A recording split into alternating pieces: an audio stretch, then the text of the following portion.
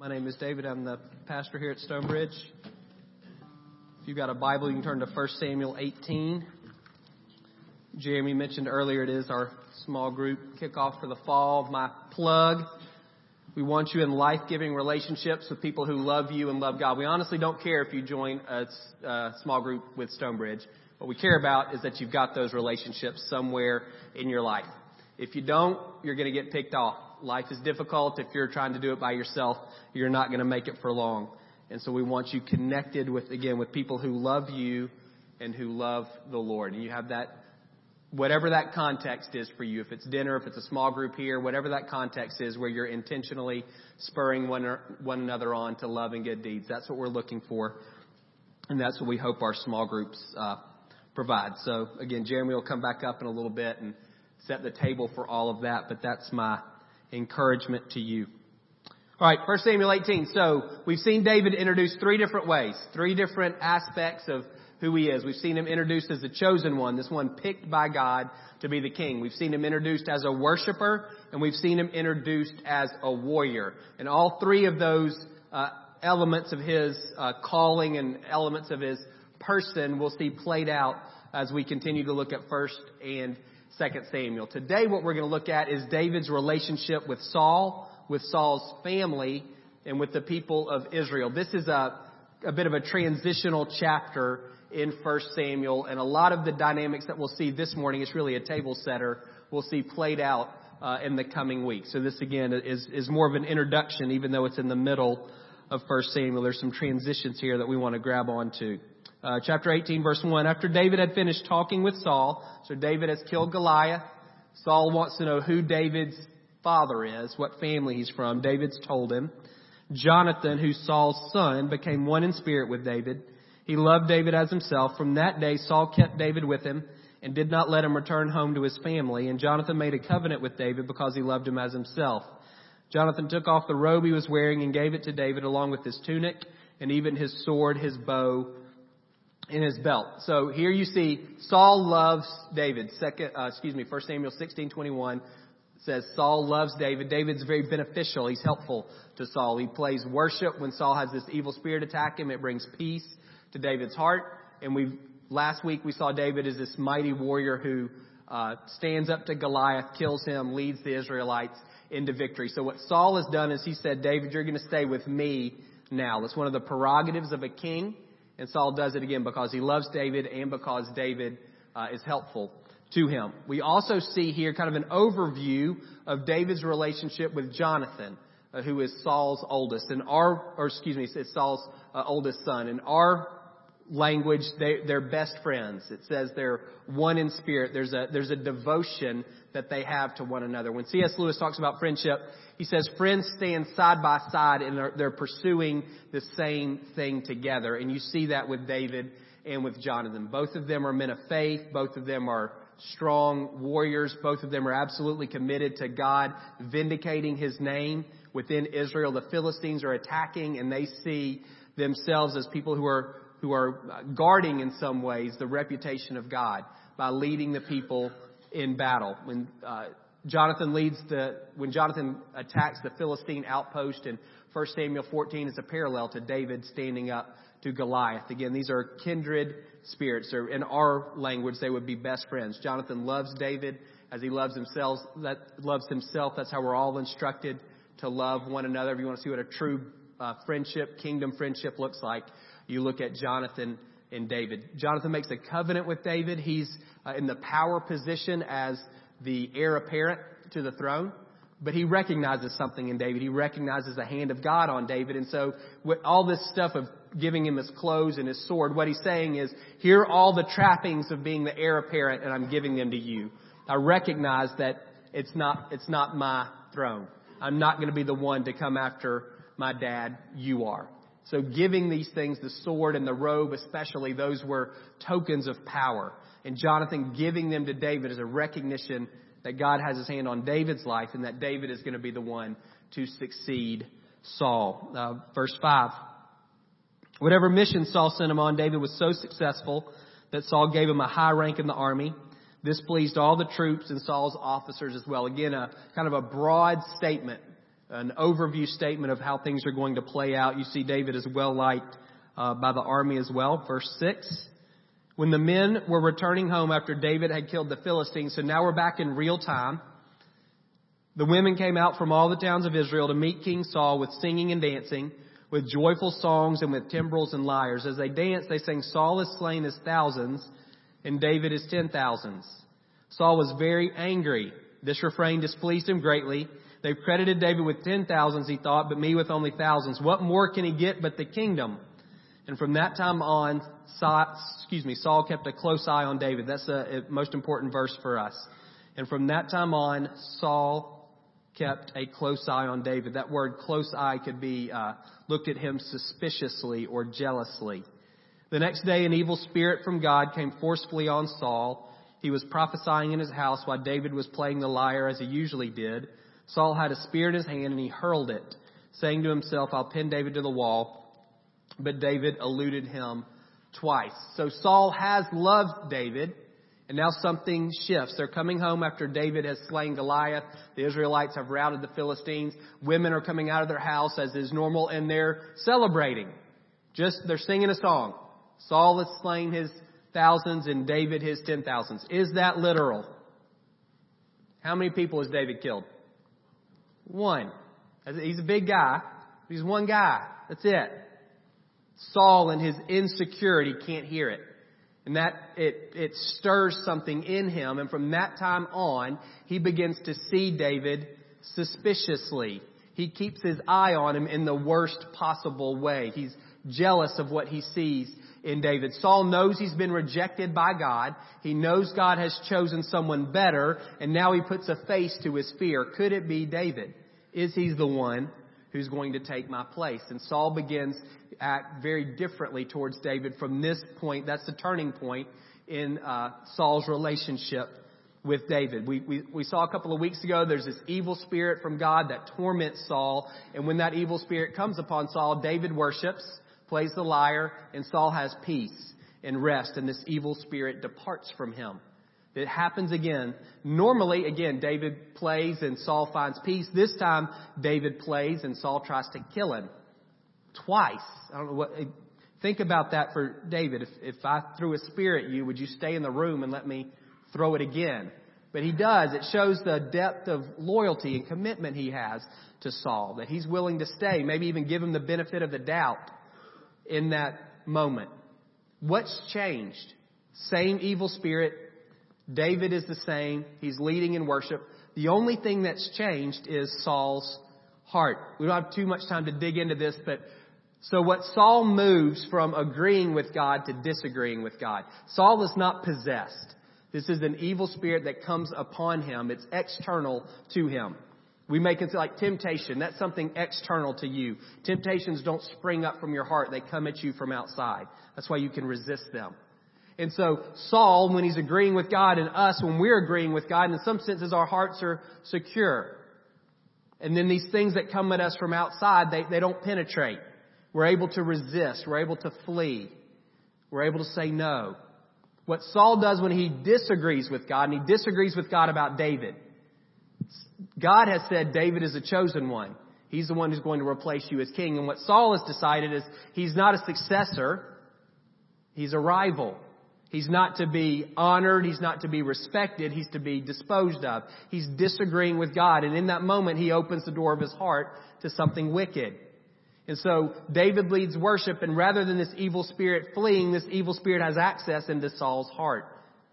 And he motivates him, stirs him, drives him to try to kill David. And Saul begins to unravel massively from this point forward. From verse 9 on, he's a train wreck of a person. He literally looks like he's going crazy, the different things that he does. And it's all because he chooses to look at David suspiciously. He chooses to disagree with what God says about David. And that opens the door of his heart to this massive influence of wickedness and evil. Verse 12. Saul was afraid of David because the Lord was with David, but had departed from Saul. So Saul sent David away from him and gave him command over 1,000 men. And David led the troops in their campaigns. And everything he did, he had great success because the Lord was with him. When Saul saw how successful he was afraid of him. That word afraid means dread. Or to be intimidated by someone who is better than you or stronger than you. So Saul recognizes something in David. He recognizes the hand of God on David, and he's intimidated by him. David hadn't done anything wrong at all. But Saul is intimidated by the hand of God on David.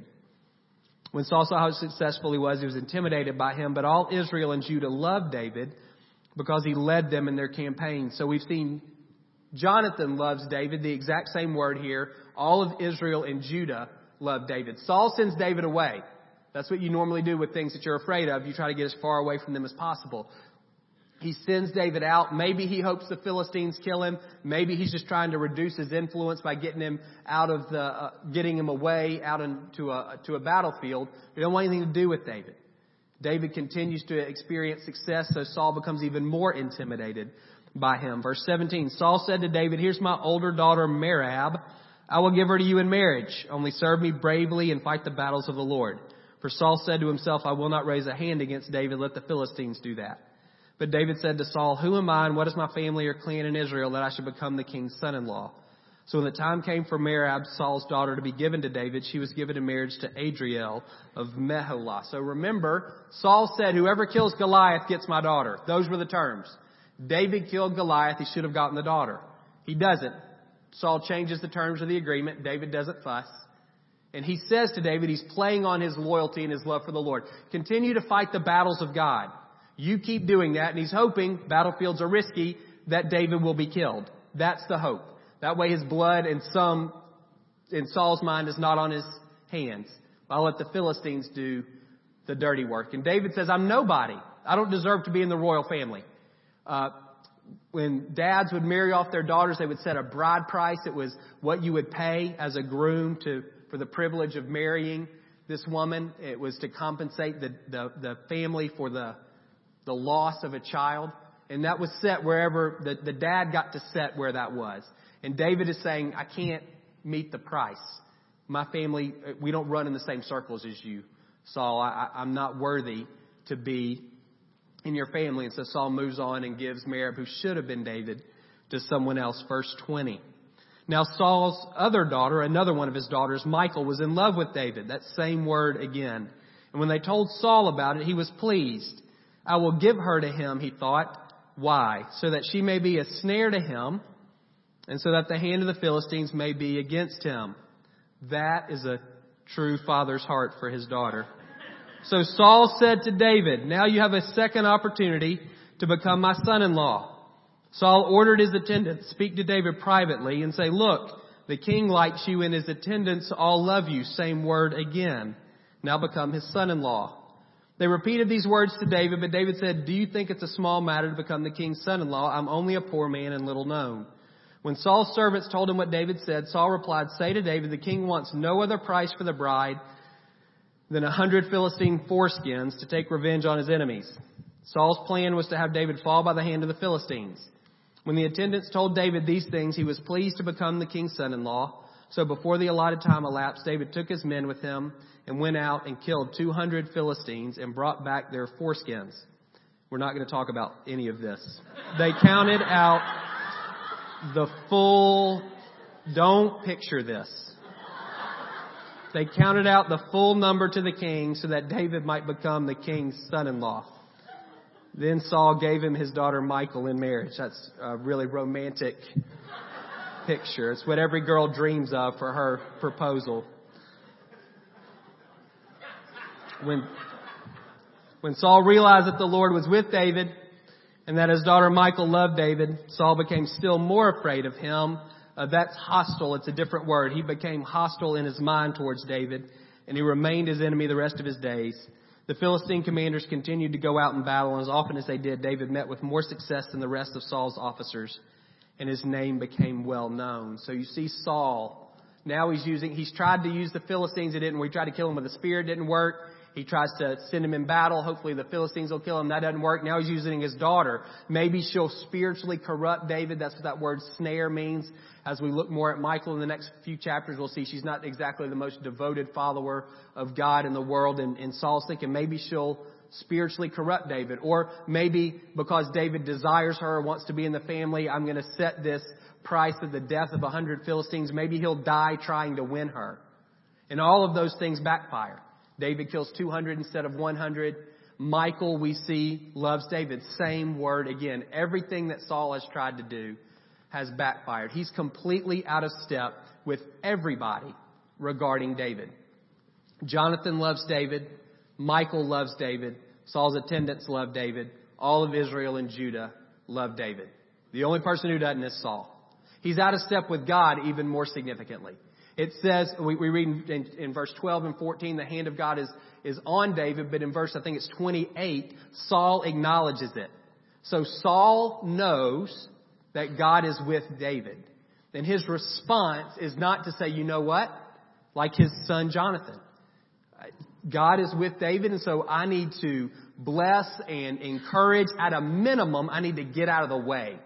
Even if he can't be like Jonathan, who has way more to lose than Saul. Saul's still the king. Jonathan's the one who's not going to get to be the king because God chose David. He has way more to lose than Saul, and still you see the depth of his love for the Lord, that he's willing to not just step aside, but actively encourage David in pursuing this calling, even at personal expense. Saul can't even get out of the way. He decides in that moment to become an enemy of David for the rest of his days.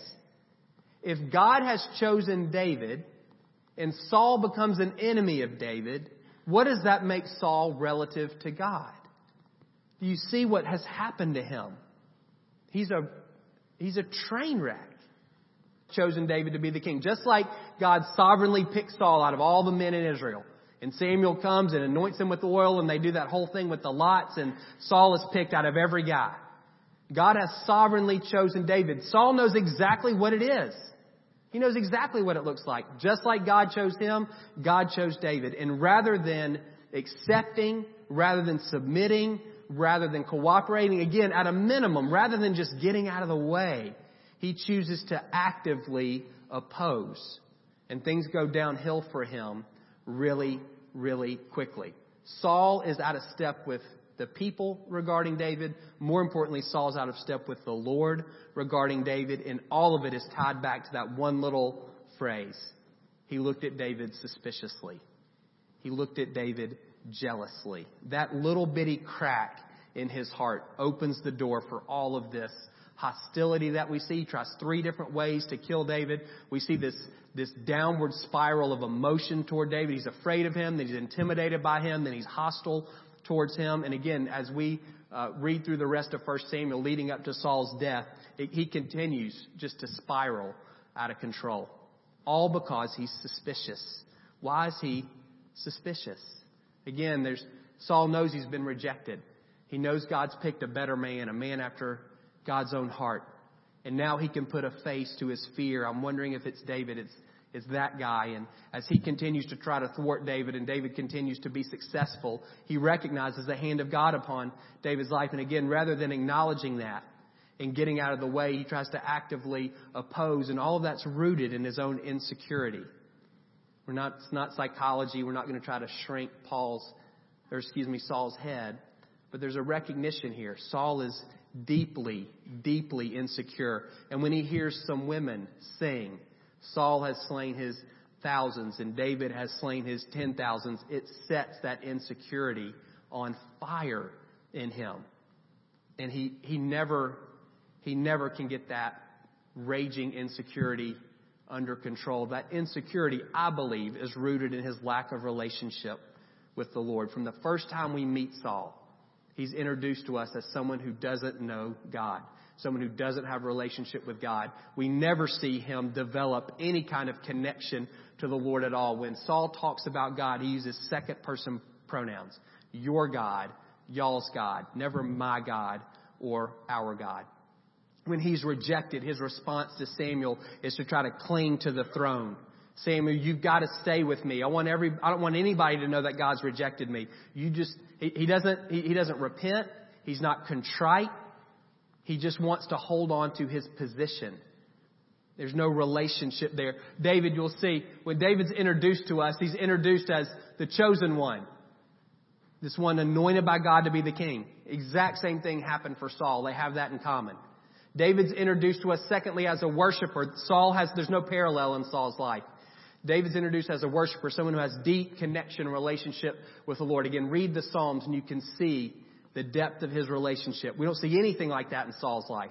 David's introduced to us as a warrior, a mighty warrior, someone who fights Goliath, someone who leads successfully militarily. Saul, we see the same thing. Both of them are empowered by the Holy Spirit to lead the people in battle. Two of the three things they have in common, what they don't have in common is the most significant. David has relationship. Saul has nothing. Saul has a position. And when that position is threatened by David, Saul falls apart because his identity is based on his role. His identity is based on the fact that he's a king. And once he's not a king, he's not anything. It'll be forever when we get there. But in 2 Samuel 15, one of David's sons, his name is Absalom, leads a coup. He brings about 50 guys, I think it is, into Jerusalem. And they're marching in. And he's saying to his dad, David, I'm the king now. And David chooses to leave. He doesn't fight. He chooses to leave. And as he's walking out of Jerusalem, he says this, God may see fit to put me back here. Or God may be through with me. It's up to him. David's identity is not based on his role as a king. His identity is based on his relationship as a son. And it's something Saul never gets. Kingship is off the table for Saul. Inheritance is off the table for his sons. But there's still an opportunity for Saul to relate to God as father and son. And he whiffs repeatedly this drastic measure of God sending an evil spirit to try to stir something, provoke something in Saul. Saul, you're miserable. The only time you find peace is in the presence of God. When David worships, can you put two and two together? Can you realize you need to be with the Lord? And he can't do it. He literally tries to kill the one who brings him peace. No relationship. Because he has no relationship, he's insecure. When David comes along and he doesn't do anything wrong, all he does is serve. That's it. He plays the lyre when Saul is tormented, brings peace to him. He goes and fights wherever Saul sends him and wins. Meets the bride price for his daughter that he should have been given because he'd already defeated Goliath. He never gripes.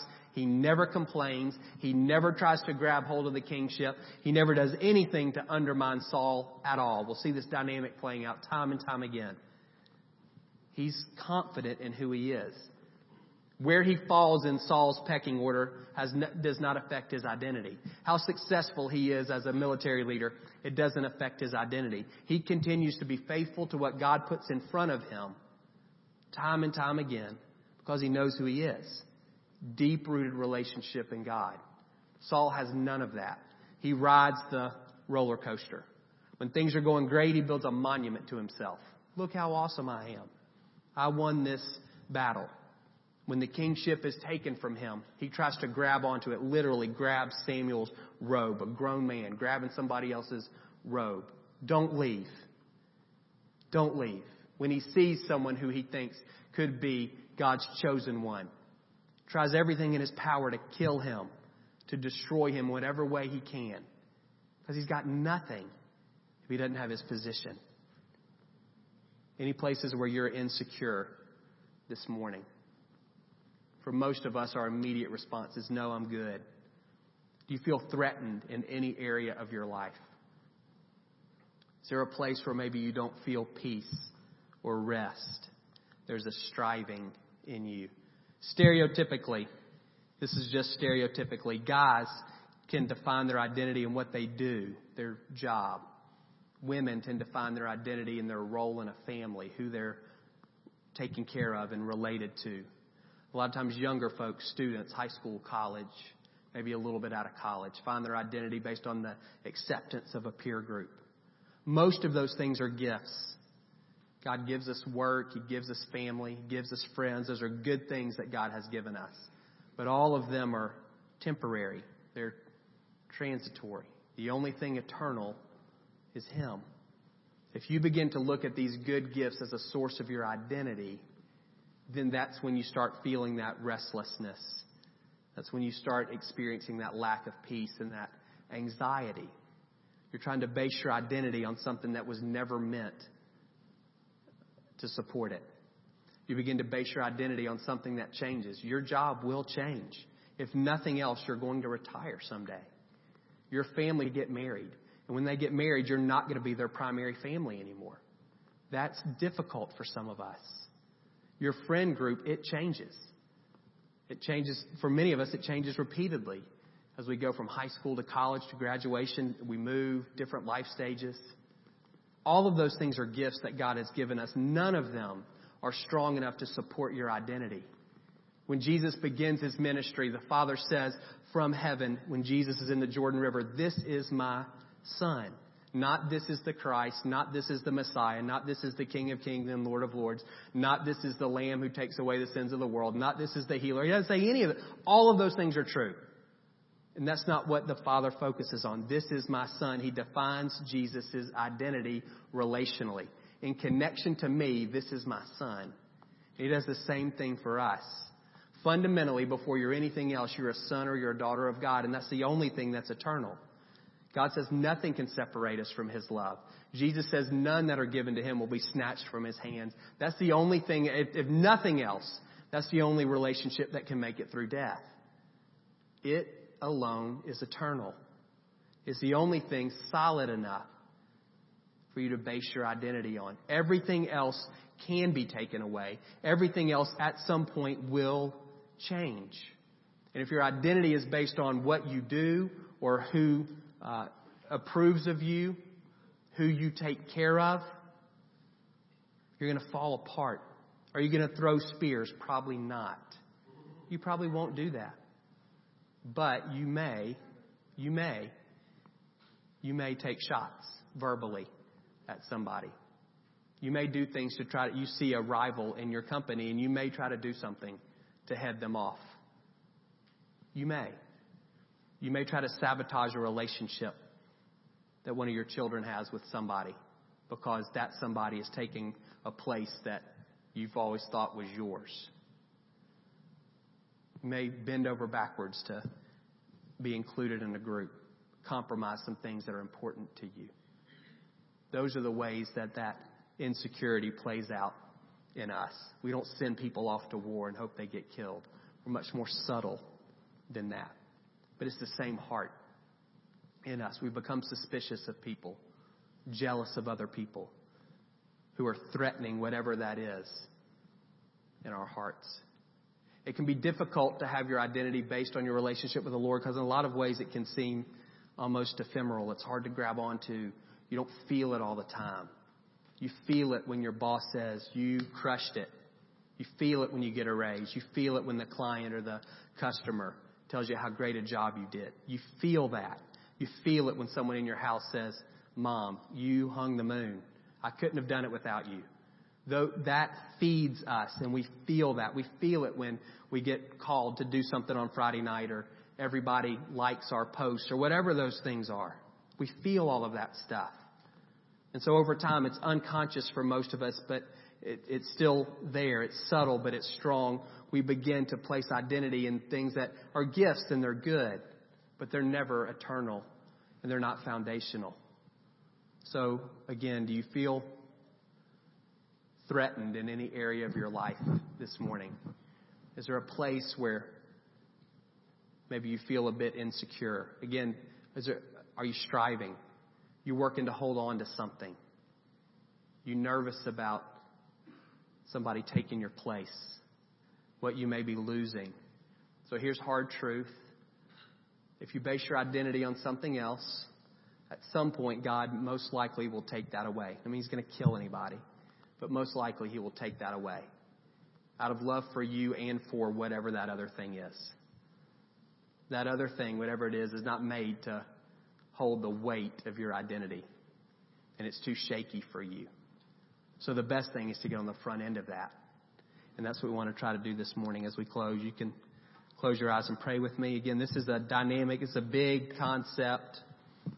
In some ways, it's extremely simplistic. It can be easy to dismiss. I'm confident in who I am in the Lord. Kind of, let's move on. Christianity 101. I think if you'll take a minute and you'll dig, You may realize there's some places where you are vulnerable at a minimum. We'll see these dynamics playing out again over the next several weeks. We'll circle back to it. So for this morning, just really simply, before Jeremy comes back up, just ask the Lord this question in your heart. God, is there an area where I'm insecure? Is there an area where I'm defining myself, deriving my sense of identity from anything other than the fact that I'm a son or a daughter of yours?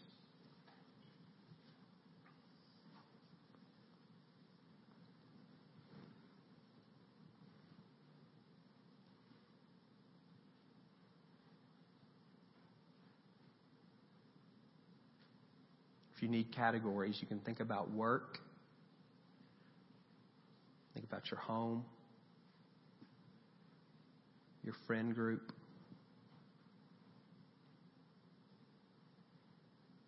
kind of the community at large. We can be tempted to define ourselves by our successes, our accomplishments, our resume.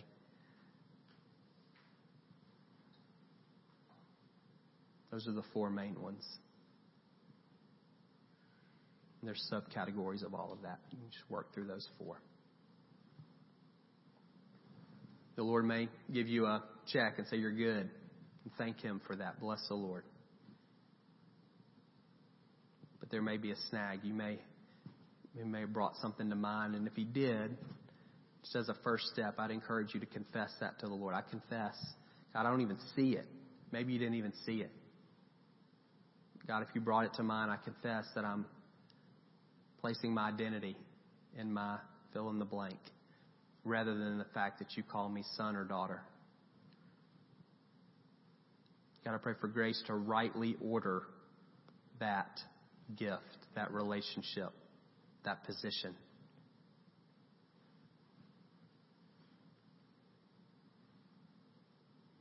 God, I pray you'd show me how to live in that role relationship, whatever it is, as your son or as your daughter. One other thing just kind of popped into my mind. God, if there's anyone that any of us need to go to, somebody who we've undermined, someone who we've seen as a threat or a rival and they're not, someone who we've cut their knees out, would you bring that to our mind? Would you show us what it looks like to reconcile with them or to make that thing right? It may not be a conversation. It may just be something behind the scenes. In Jesus' name, amen.